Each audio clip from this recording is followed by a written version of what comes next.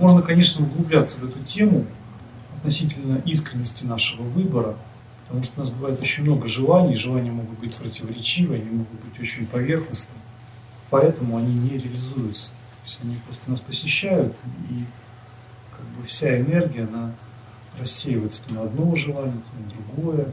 Когда мы пытаемся какое-то одно реализовать, у нас энергия как бы недостаточно для того, чтобы оно реализовалось быстро. Требуется какое-то время, какие-то усилия. Если мы что-то выбираем одно и начинаем искренне верить, паранормально верить в это, то это желание реализуется очень быстро. То есть если вы все остальное оставляете, всю свою энергию инвестируете в свое как бы намерение, да, что вы выбрали, то это моментально может все материализоваться.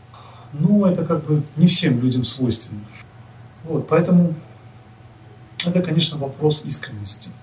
То есть что-то мы должны всегда оставлять, чем-то мы должны всегда пожертвовать. Если мы хотим что-то получить, то нам нужна вайрагья. Если мы хотим перепрыгнуть через пропасть, мы должны оставить чемодан. С чемоданом мы не перепрыгнем. Вот, поэтому вайрагья – это естественная вещь. Представление – это естественная вещь.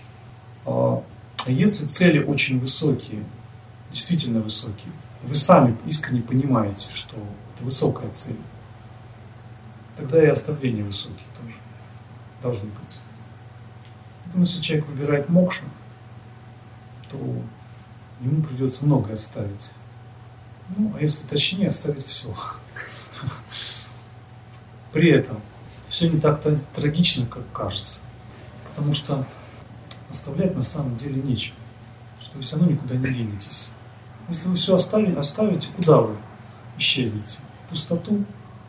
А пустота – это то, в чем все содержится. Соответственно, оставив все, вы получаете все. Поэтому хитрые люди, они понимают,